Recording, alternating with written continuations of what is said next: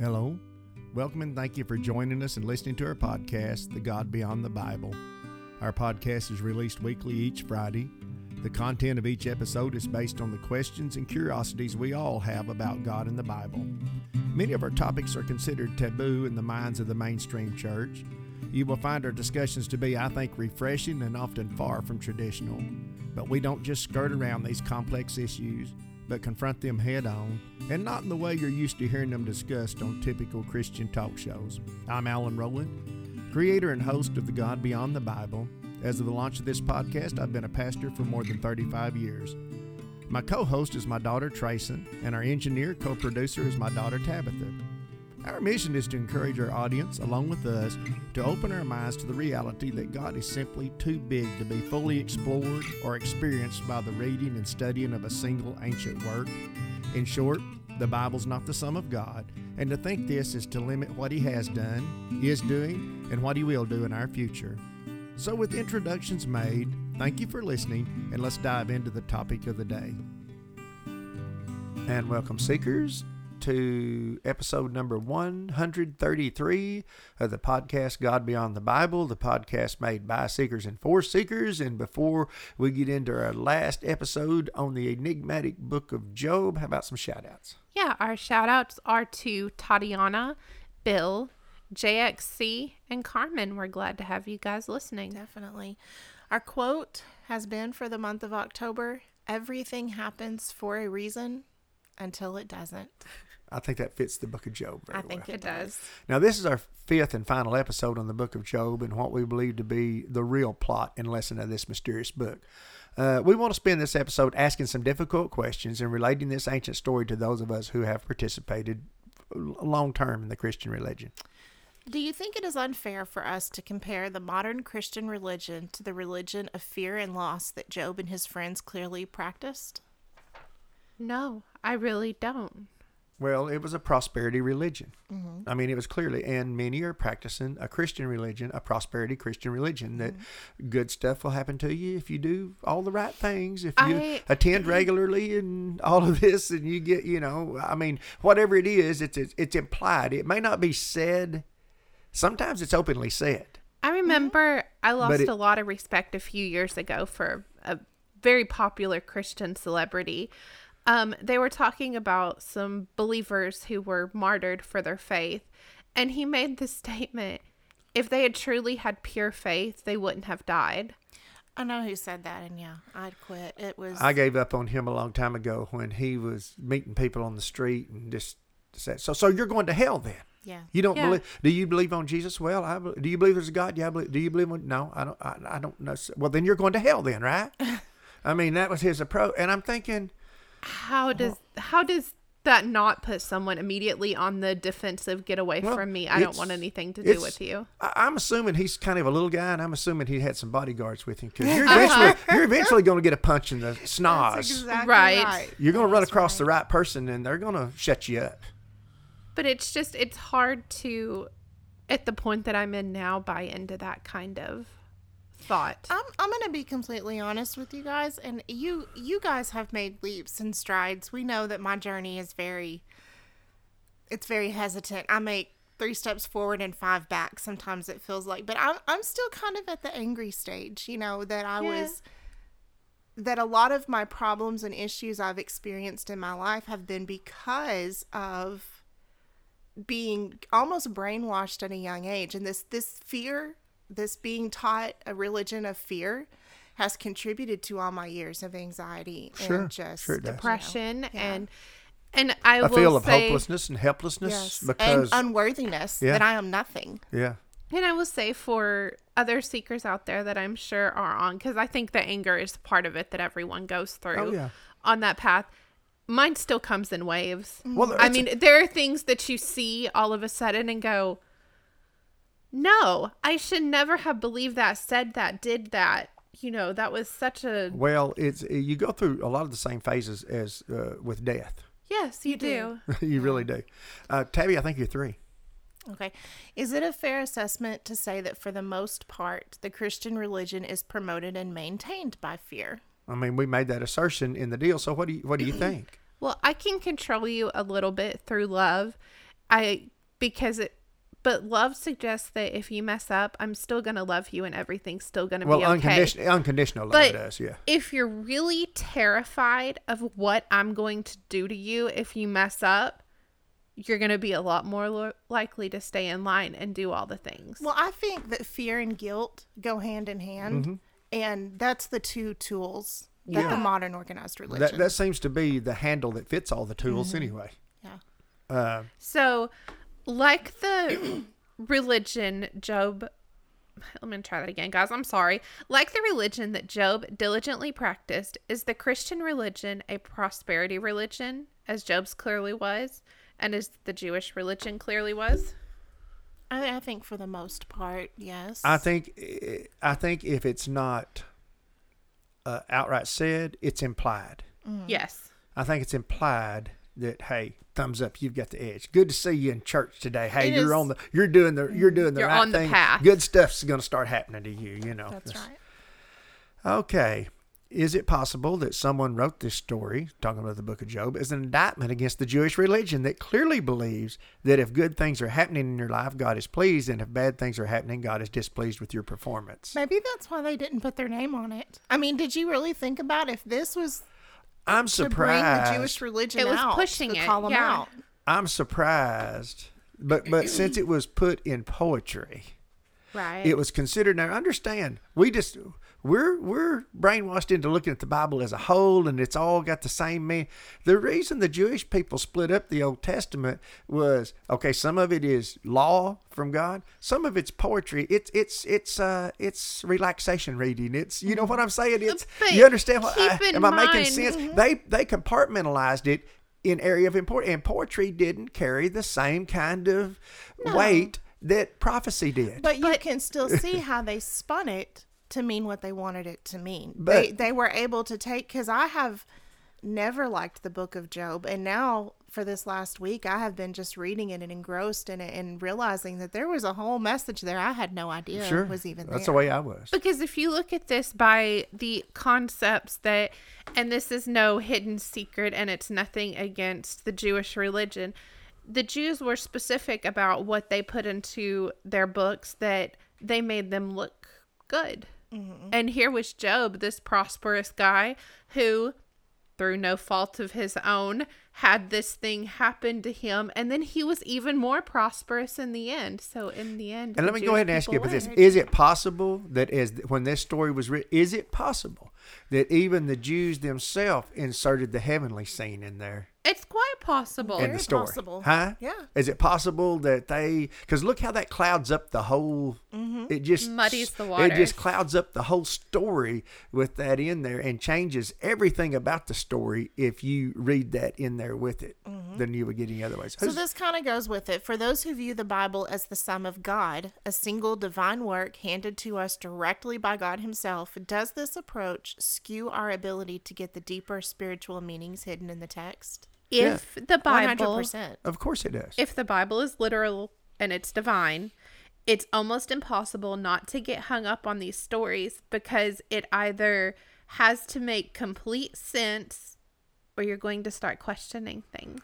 Well, and what we do in religion is much like Joe's friends, but we just double down.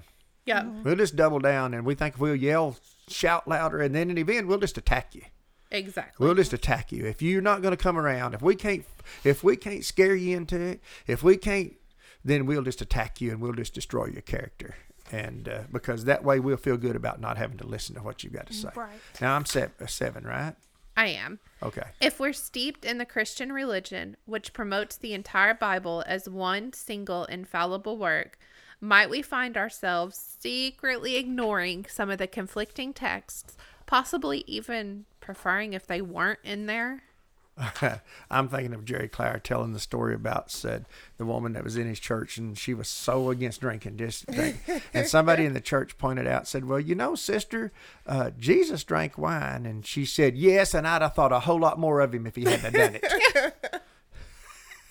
It's funny, but we can be that way. Yeah. I mean, we can.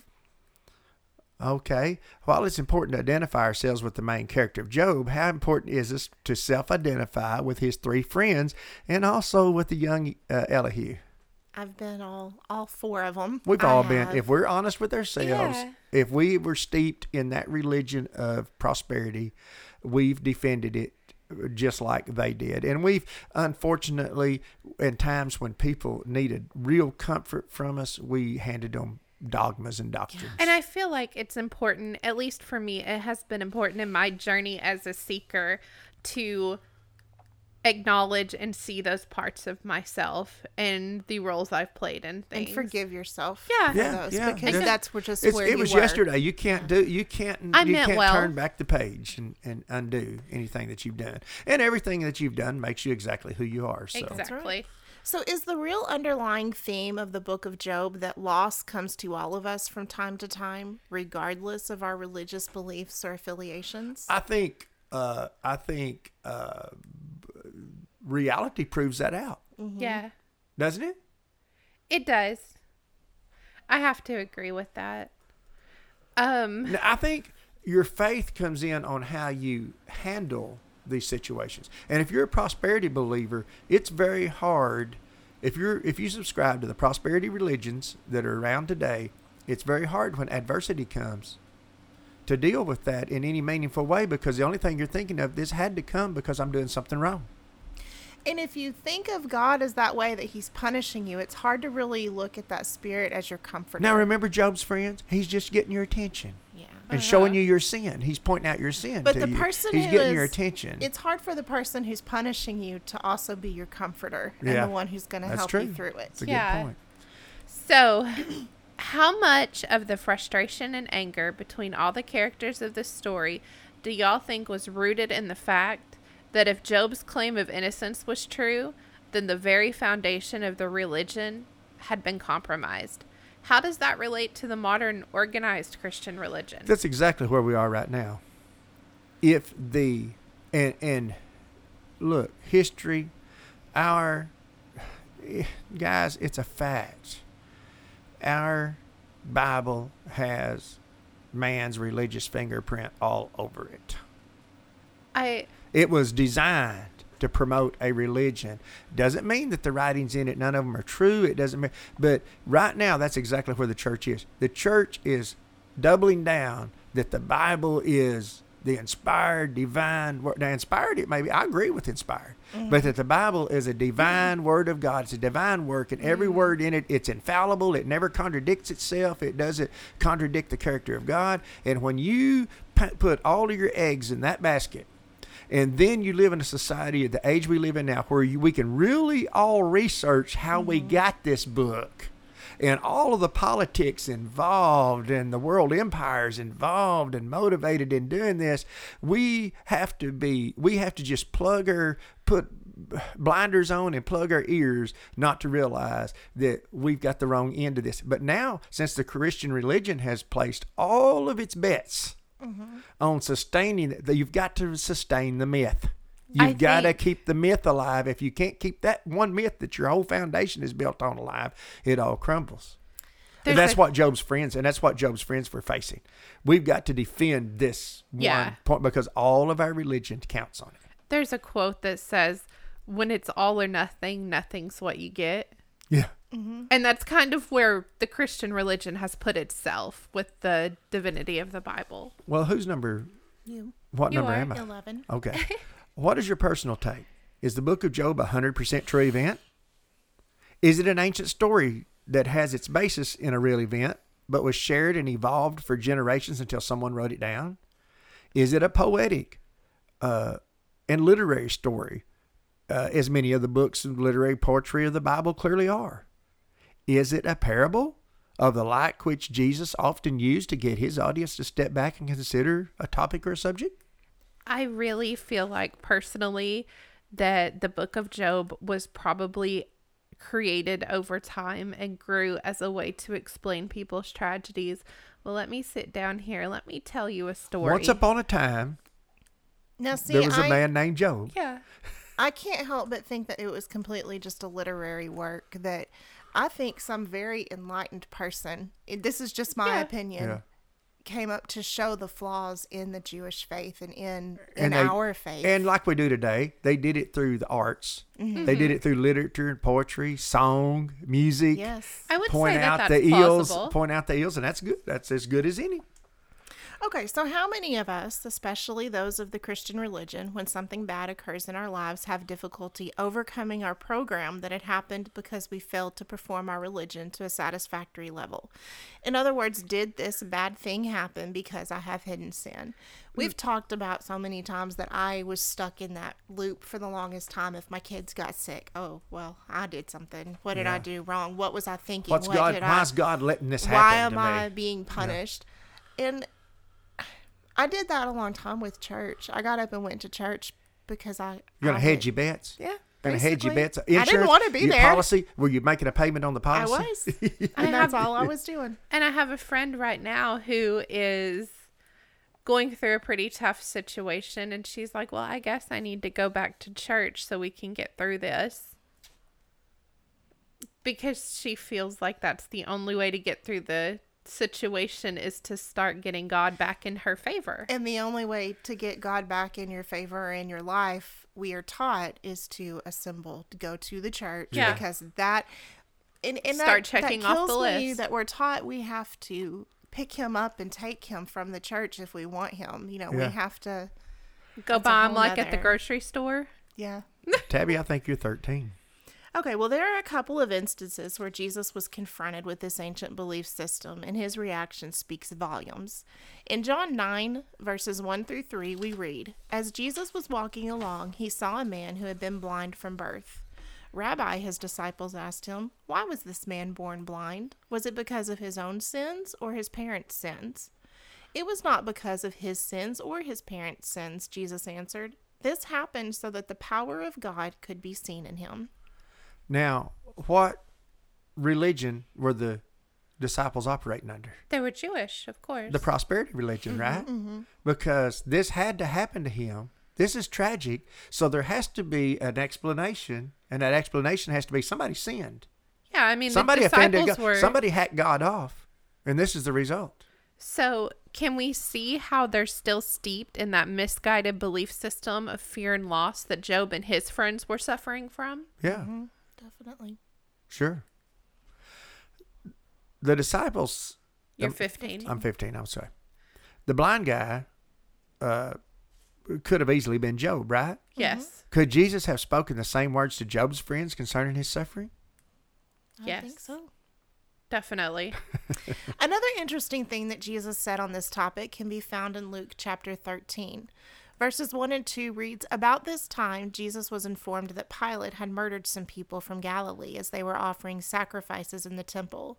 'Do you think those Galileans were worse sinners than all the other people from Galilee?' Jesus asked. 'Is that why they suffered?'" Now, there's where we need to stop that passage, and I'm fixing to read why. Mm-hmm. Let's just ask that question. So do you suppose they're worse sinners than everybody else? Because how many times do we do that? Well, Katrina hit New Orleans because I heard people say that outright. That Katrina, back when Hurricane Katrina hit New Orleans, it was God. Yeah. Wildfires in California, saying it right all now. over the... Yeah, we're hearing it right now.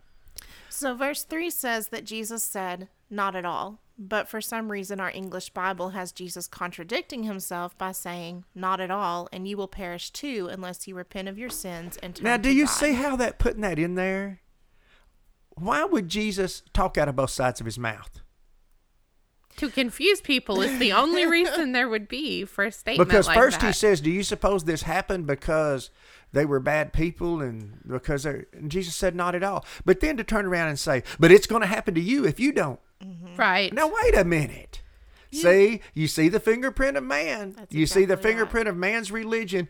In my mind, Jesus never contradicted himself. But Jesus was smart and he was a public speaker. And you turn around and say one thing and then turn around and say the other. Jesus would have been known of a man of inconsistency. Mm-hmm. I hear this sort of, so do y'all think that those Galileans were worse than all the other people in Galilee? Is that what you think happened? Mm-hmm. Like, no, that's not it at all. And then we just start adding And things. then verse 4, he talks about another event. And what about the 18 people who died when the tower in Siloam fell on them, were they the worst sinners in Jerusalem? And of course, again, in verse 5, Jesus making a statement that seems to nullify the impact of his point. No, and I tell you again that unless you repent, you'll perish too. Now, wait a minute. That's completely opposite of the point Jesus is making. Yep. Am I being... I understand completely, but that is where so much of the confusion, because we, like you said, that Bible, if we accept it as infallible, that there were no marks by human man on it. Then Jesus said, okay, that tower didn't fall on those people because they were bad people. It just fell because poor construction. They weren't very good construction workers. Right. So that's not true. But some bad fate like that's going to happen to you if you don't straighten up. I was going to say, but the next tower's falling on you if you don't get your life together. Now, that just doesn't make see how we can just take and manipulate. To me and you say, well, then you just want to accept one part of it. No, I'm saying if it's not in the character, if it doesn't make sense, it's because it doesn't make sense. That's exactly right. So here again, the reason for Jesus bringing up the topic is to show the disciples the error of thinking that tragedies, like the man who was blind from birth, the folks that Pilate killed in the temple, and the construction workers who the tower fell on, or the character we know as Job, were results of a failure to perform to God's standard, or in short, a result of some hidden sin. We sincerely hope that our month-long efforts of chipping away at these long-held but erroneous beliefs that only bad things happen to bad people and good things only happen to good people will be of some benefit to you. We believe that it is the simple lesson we need to take away from the book of Job. As vulnerable as it makes us to feel to admit it, tragedy comes to all of us. It's no respecter of persons. What makes tragedy so difficult for us in the Christian religion is that we still labor under those ancient beliefs that our practice of religion should give us advantage over those who don't. And we say that all the time, don't we? If they would just get in church. Yep. Get your life together. Yeah. The reason I had to correct Tracy on that as vulnerable is because there's a misprint that says us vulnerable instead of as vulnerable. I thought I got all of them. Yeah, and that was one that we missed. Well, remember our quote for this series. Everything happens for a reason until it doesn't. And then we must face the thing we always feared would happen, the thing we dreaded most. God and spirituality are here to help us cope and deal with adversity, not to insure us or isolate us or insulate us against it. So until next time, may the unconditional grace, peace, and love of Yeshua be on, in, and radiate out from each of you, our fellow seekers, from all of us here at God Beyond the Bible. Did you enjoy listening to God Beyond the Bible? Do you have an idea for an episode? Connect with us today.